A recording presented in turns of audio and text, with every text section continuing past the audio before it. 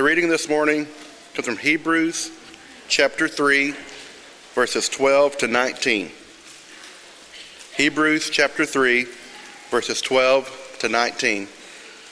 That can be found on page 1063 in the Bibles in the pew in front of you. Beware, brethren, lest there be in any of you an evil heart of unbelief in departing from the living God. But exhort one another daily while it is called today, lest any of you be hardened through the deceitfulness of sin. For we have become partakers of Christ if we hold the beginning of our confidence steadfast to the end. While it is said, today, if you will hear his voice, do not harden your hearts as in the rebellion. For who, having heard, rebelled? Indeed, was it not all who came out of Egypt led by Moses? Now with him was he angry 40 years? Was it not with those who sinned, whose corpses fell in the wilderness? And to whom did he swear that they would not enter his rest, but to those who did not obey? So we see that they could not enter in because of unbelief.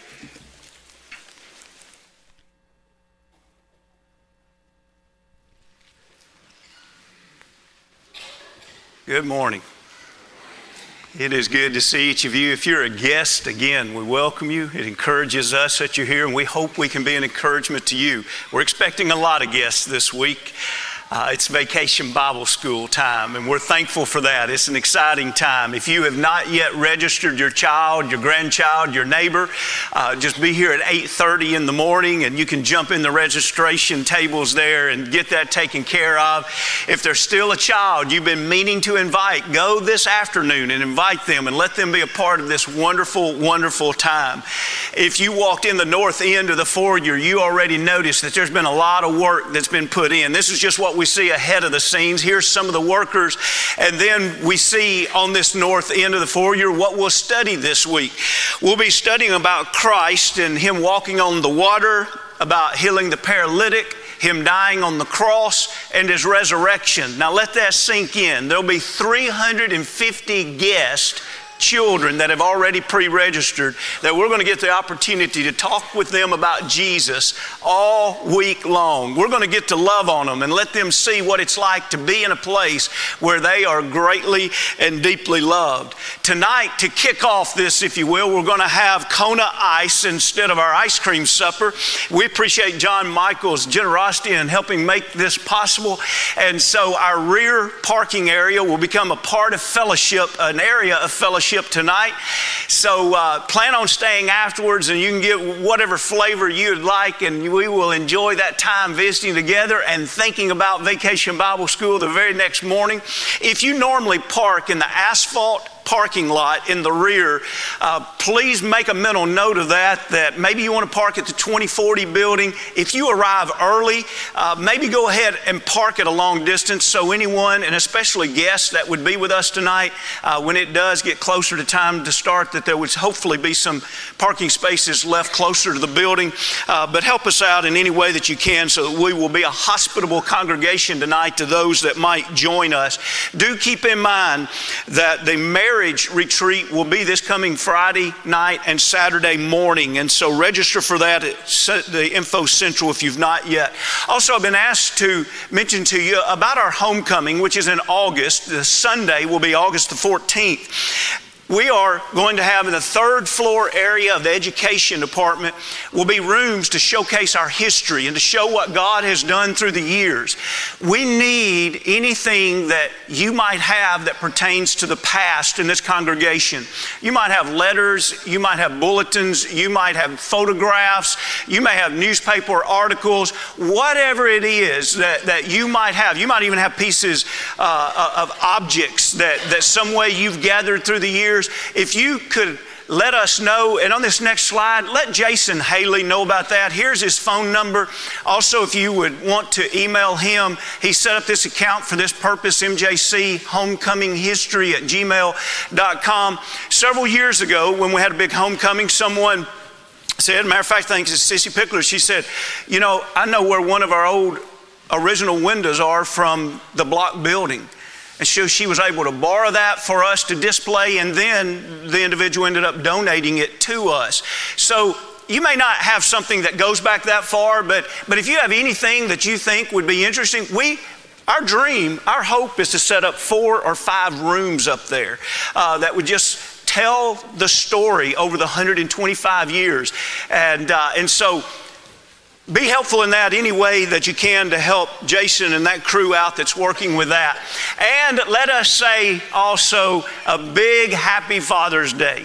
To all of you that are fathers, we love you and appreciate you. Many of us have been blessed richly by good fathers that have sacrificed, they've led us, they've guided us, they've protected us, and we can say no doubt our life is much, much better because of those fathers in our life. The wonderful thing is that everybody here can have a father like that because the Heavenly Father wants to adopt us into His family and we can be children of His.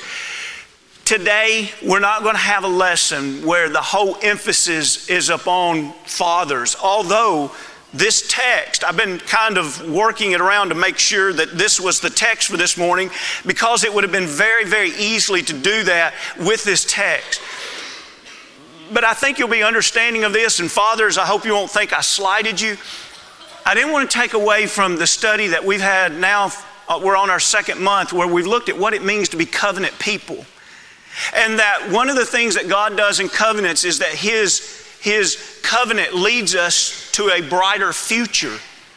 And as a part of His covenant people, He is leading us to rest. There is an ultimate eternal rest that's just amazing. But even being a follower of Jesus Christ, we enjoy a portion of that rest even now. And so a little bit later on in this lesson, when we get to the part about the 12 spies and we see their influence of leadership, you realize how appropriate it would be to spend the whole time using that to talk to fathers. What kind of influence are you having upon your children? Because oftentimes, followers follow leaders. And we see that was a huge problem whenever the followers followed poor or evil leadership. But that will not be our narrow focus. The broader focus will come out of Hebrews, the 3rd chapter. Oftentimes I begin by using a secular story, something out of history, something out of the news. I'm telling you this morning, I'm going to use a biblical story, and the reason I'm telling you that ahead of time, but I don't want to confuse you. Because when I start talking about Paul in Acts 27, you're going to be like, wait a minute, I thought we were talking about Hebrews 3 or Numbers 13 and 14. We are. But I just want to use a biblical illustration to get your mind churning. This morning, if I ask you, do you believe in God? Most people in this audience would say, I believe in God. Now, if you don't, we're glad you're here. We really are. And we hope that we could do something to help you learn about God. But most here would say, I believe in God. But now let me ask you a second question. Do you believe God? There is a huge difference in believing in God and believing God. Let me give you an example. In Acts the 27th chapter, Paul was on a ship and it had been dark for 14 days and nights, so much so that they couldn't see the sun to know if they were going east or west. They couldn't see the stars at night. They couldn't see any land to have any kind of bearings of where they might be. The 20th verse tells us that everyone had given up all hope that they would live. They had pulled their sails down and they were letting the storm drive them. They had put cables around their boat just hoping that they would hold the boat together during the storm. They had begun to throw tackle overboard, cargo overboard, and finally by verse 20, doesn't matter. Doesn't matter what we do. There's not anybody going to be alive when this storm is over. But God sent an angel and talked to Paul that night. And he told him that they were going to live. So now out of 276 people on that boat, 275 were convinced that they would die.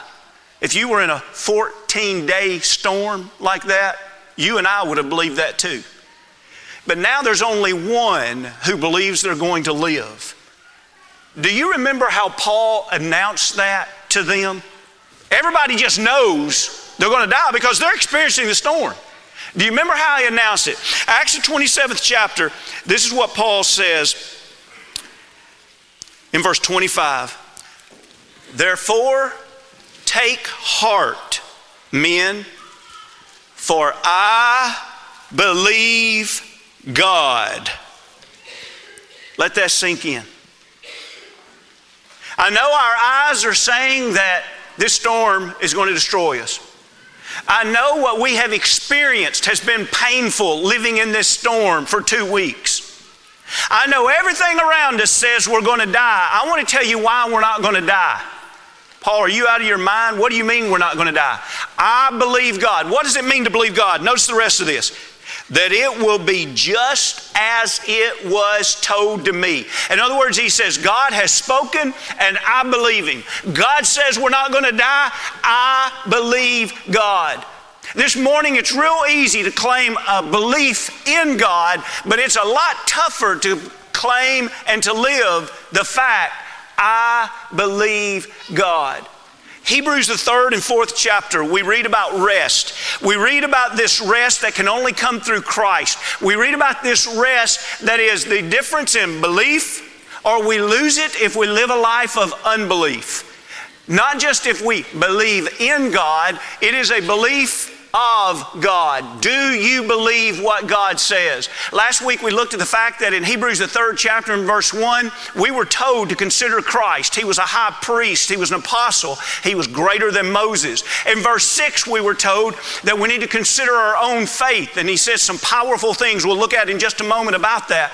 But then when we skip down to verse 12, we see that we are also to consider the other reality. And that is, it's possible to become an unbeliever. By the way, verse 1, he's talking to the holy brethren. And so he's telling the holy brethren that presently believe it's very possible to become an unbeliever. And so in the very next verse, in verse 13, he also urges us to consider one another. So we consider Christ, we consider our faith, we consider the fact that it's a potential that we could become an unbeliever. And because of that, we consider others and we exhort them daily. I hope you've done that this week. That was our homework assignment, not from me. That's the homework assignment that God gives us every day of our life as a believer. That we're going to exhort other people daily because of the potential of unbelief. Now, with that in mind, I'd like for you to notice verse 6. We're going to drop back now and we're going to look in just a moment, the rest of this lesson, at that illustration that he uses after verse 6. We studied verse 6 last week, so I'm going to mention this quickly to get our minds churning just so we appreciate the context of what we're studying today.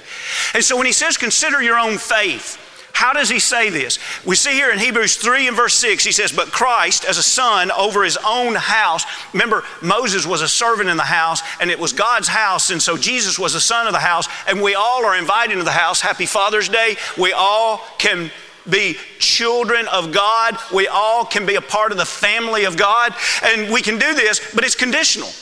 There's the big if there. If we do what? If we hold fast, that's to take possession of. The confidence, that's a frankness, that's a boldness, that's a bluntness.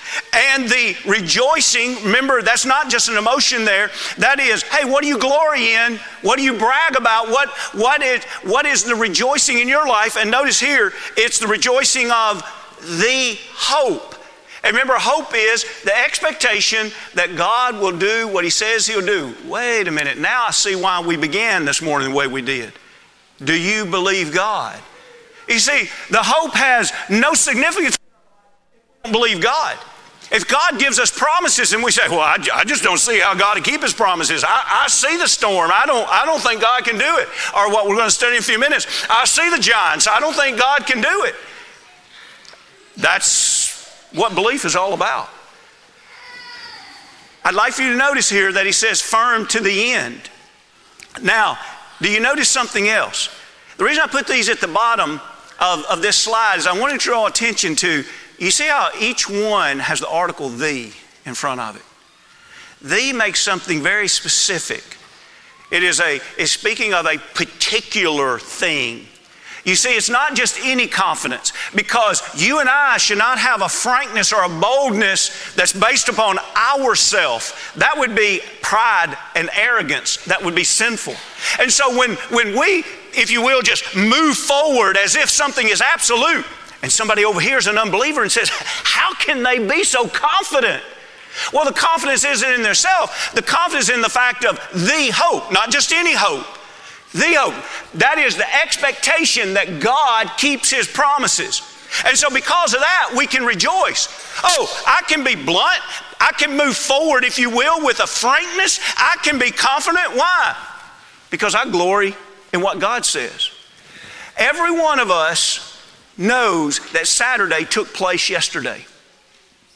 Just as certain as you know that Saturday took place yesterday, God knows the future with even more certainty. That's powerful. Do you know that God holds the future and His promises are such that we can place expectations that He keeps His promises? Hope. I'll glory in that. I'll boast in that. And it'll look like confidence because I'm not trusting in myself. I'm trusting in God. What's the mark? What's the duration of this? Firm, stable, not blown by situations, storms, false doctrine. Stable, firm. How long? To the end. Now that is as positive and as powerful as any short teaching in the Scripture. And I would guess, if I were the one writing this, I would expect the very next verse to be some kind of powerful, positive illustration. God in His wisdom doesn't do that. God lays out that positive, powerful teaching, and in His wisdom He says, let me remind you. Let me remind you of a time where a group of people had every reason to trust God, and they became unbelievers. We don't have this on the slide, but if you want to, and you're still open there to Hebrews 3, I want to read verse 7, 8, 9, 10, and 11, and then we're going to drop back and we're going to look at the historical account of this out of Numbers 13 and 14. So he's laid out this beautiful, powerful teaching in verse 6, and then he says, therefore, as the Holy Spirit says, and the reason he says the Holy Spirit says, because he's actually quoting from the psalmist in Psalm 95, which I wish and hope sometime we could draw some attention to that. This particular teaching that we're studying this morning is mentioned over and over and over in Scripture. It's elaborated upon in Deuteronomy 8. It's elaborated upon in Psalm 78. It's elaborated upon in Psalm 95. Really, Hebrews 3 and 4, in a sense, is kind of built around this concept of, look at Israel. Don't be like them. And so here's what he says about it, quoting Psalm 95. But he's talking about what we read about in Numbers 13 and 14. Today, if you'll hear His voice, see, that's what ultimately believing God is. Do you believe God? Do you hear His voice? Do you believe Him? Do not harden your hearts as in the rebellion. That's when you don't believe God. In the day of the trial of the wilderness, this is an example of it. For your fathers tested me and tried me, and they saw my works 40 years. If you've been here all year and you don't know what that phrase means, I would be very disappointed. You know what he's talking about there? He's saying, have you seen the marvels that I have done? And you're still not going to believe me?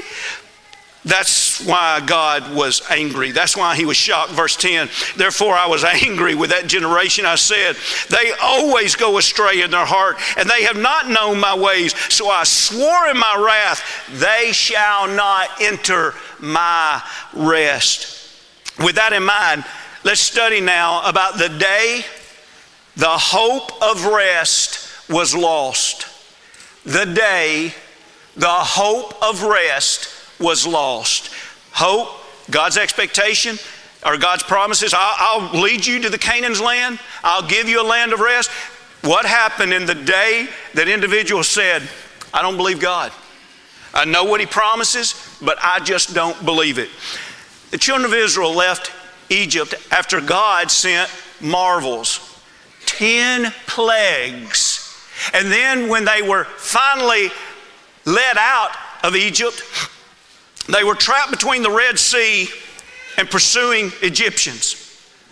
One of the most marvelous works that God did, at least the way it's repeated over and over and over in Scripture, was He parted the Red Sea And they didn't walk across on murky, muddy land. They walked across on dry land, and God allowed the waters to collapse to kill the Egyptian soldiers that were there.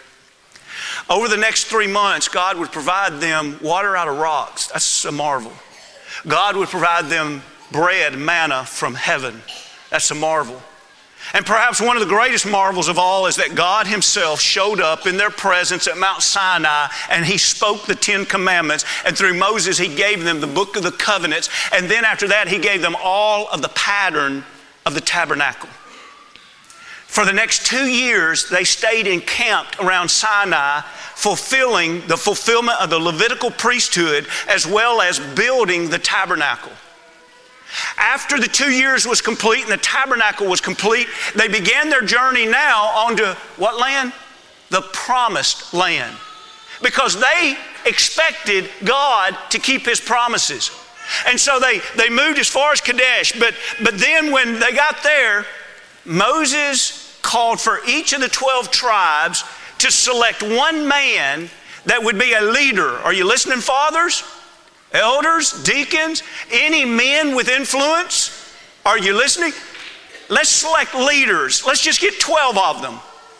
And let's send them out and let them spy out this land so that we know what we are facing. If you have your Bible open, you see there in Numbers the 13th chapter in verse 2, they were to take everyone a leader from among them.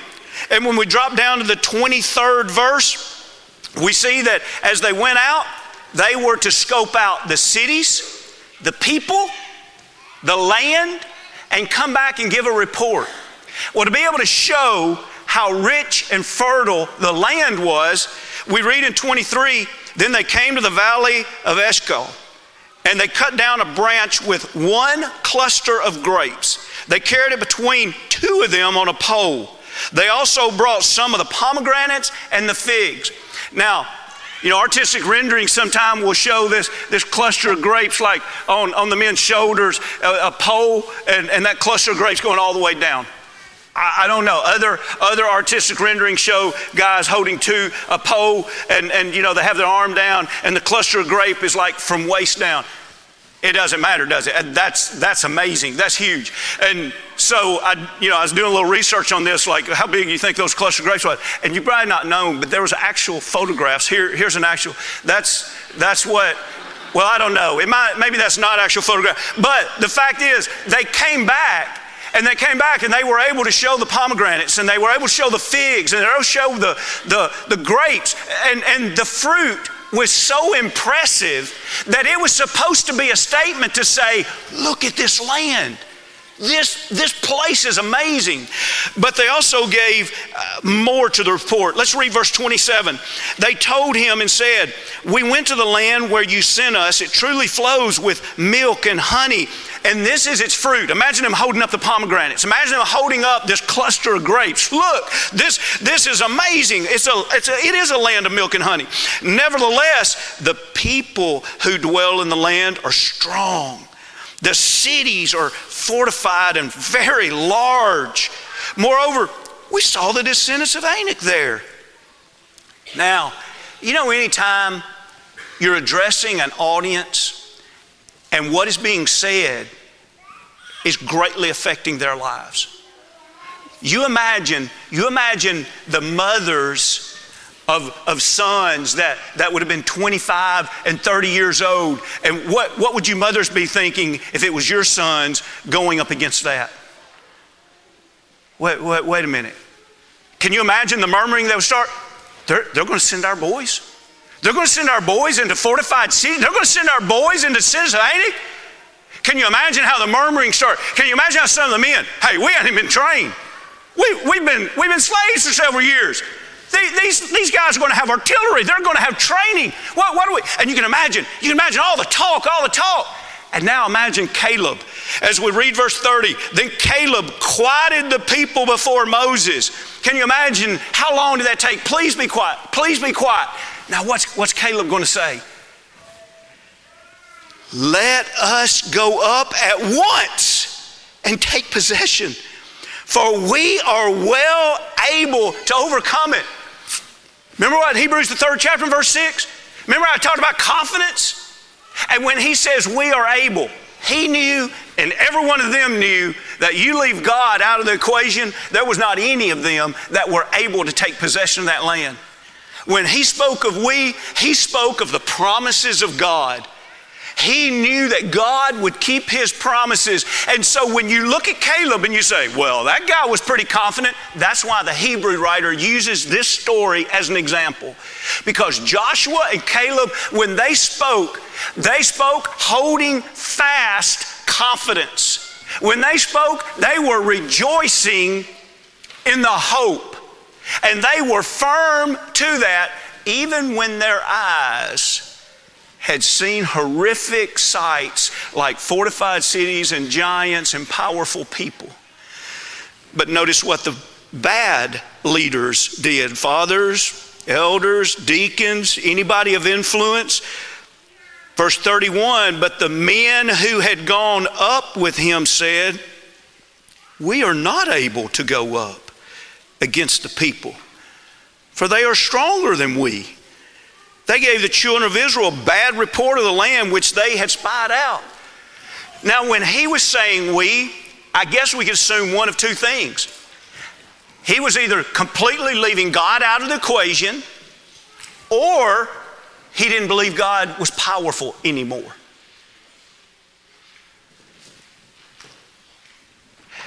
In settings like this, it can be really easy to say, not only do I believe in God, but I believe God. But when we find ourselves having to make a huge decision,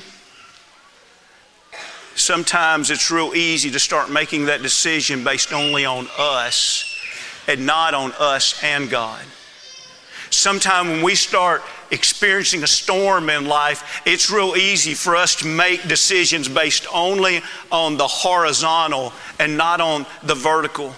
Sometime when we read doctrine in Scripture and it seems like no other religious people believe this doctrine and it doesn't really make complete sense to my eyes either, well then who are we going to believe? The people, in a sense, were in a dilemma because they have two reports that are varying tremendously. Let us go up at once. We are able. We are not going to go up. We are not able. So what about the followers? Read with me, if you will, in the 14th chapter and verse 1.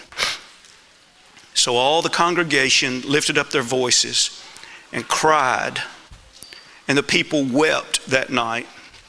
And all the children of Israel complained against Moses and Aaron, and the whole congregation said to them, if only we had died in the land of Egypt, if only we had died in this wilderness. When we stop believing God, there are two things that are usually going to happen eventually. One is we're going to bring in undue sorrow into our lives. Are you listening?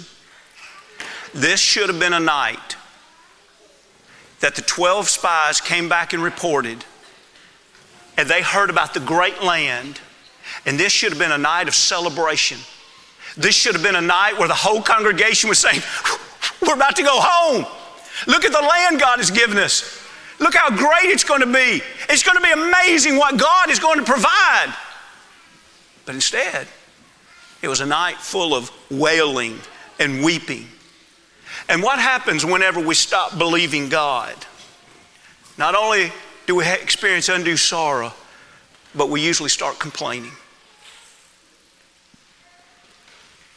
And so they wanted additional leadership.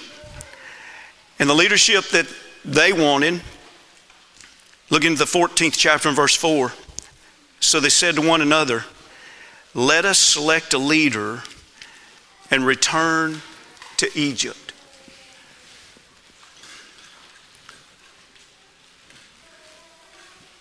Moses and Aaron were leaders that was going to lead them into the promises of God. These 10 spies were leaders that was going to lead them away from the promises of God. And who were the people going to follow? This reminds me of 2 Timothy, the 4th chapter, where Paul, very late in his life, writes to Timothy, the young preacher, and tells him to preach the word. And then a few verses down, he tells him that there's going to come a time that individuals will have tickling ears, and they will not accept the sound doctrine. In other words, there's a time where if you're going to lead people to believe God, whatever God says, whatever doctrine He gives, that's where we're going to walk. And there will perhaps always be people that will say, we don't want to walk in that direction. And isn't it sad that this was one of those occasions? One of those occasions where, in other words, they were saying, we are not going to follow Moses. We're not going to follow Aaron because of where they are leading us. They're leading us toward the promises of God. We want new leadership. What a shame that is, and how easy it is to get sidetracked and into that situation. But in the 14th chapter and verse 9, Joshua speaks up again. Remember, only he and Caleb were the positive, faithful spies. And he says, only do not rebel. Notice that strong word. Do not rebel against the Lord, nor fear the people of the land, for they are our bread. Their protection has departed from them, and the Lord is with us. Do not fear them. Remember the covenant that He made with them? We studied this back several weeks ago. Remember in Exodus 22nd chapter, one of the things they said about the covenant is He says, God says to them in this, your enemies will become my enemies, your adversaries will become my adversaries. That's exactly what Joshua is saying here. He's saying, don't you remember the covenant God's made? Let's move forward. You see all the possessions those people have? You see the vineyards they have? Those are actually our vineyards. God's going to give them to us. You see those people that look so strong?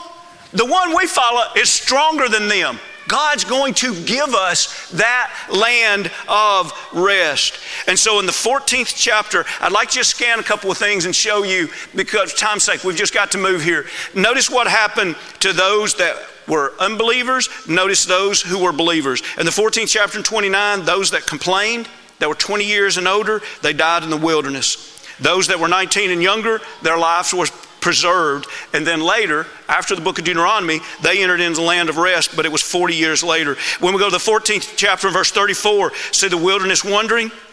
They wandered 1 year for every day the spies were in Canaan. In 37, we see that the unbelieving spies, they died. God sent a plague to them. And in verse 30, we see that Joshua and Caleb lived.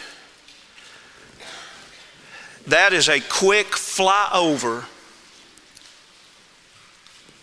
of the illustration out of Hebrews. So he tells us how to live. Hebrews 3 and verse 6. He gives this illustration, and as closing, not to elaborate, I want to read two sentences that follow this illustration in Hebrews, the 3rd chapter. If you will, read with me. This is the very next line. I want you to notice, one sentence, he's going to say, beware. The next sentence, he's going to say, be a partaker with, okay? So here's the warning. After he gives that, he says, 3rd chapter, verse 12, beware, brethren, lest there be in any of you an evil heart of unbelief in departing from the living God. But exhort one another daily while it's called today, lest any of you be hardened through the deceitfulness of sin. Beware. Beware for yourself. Beware for your brethren.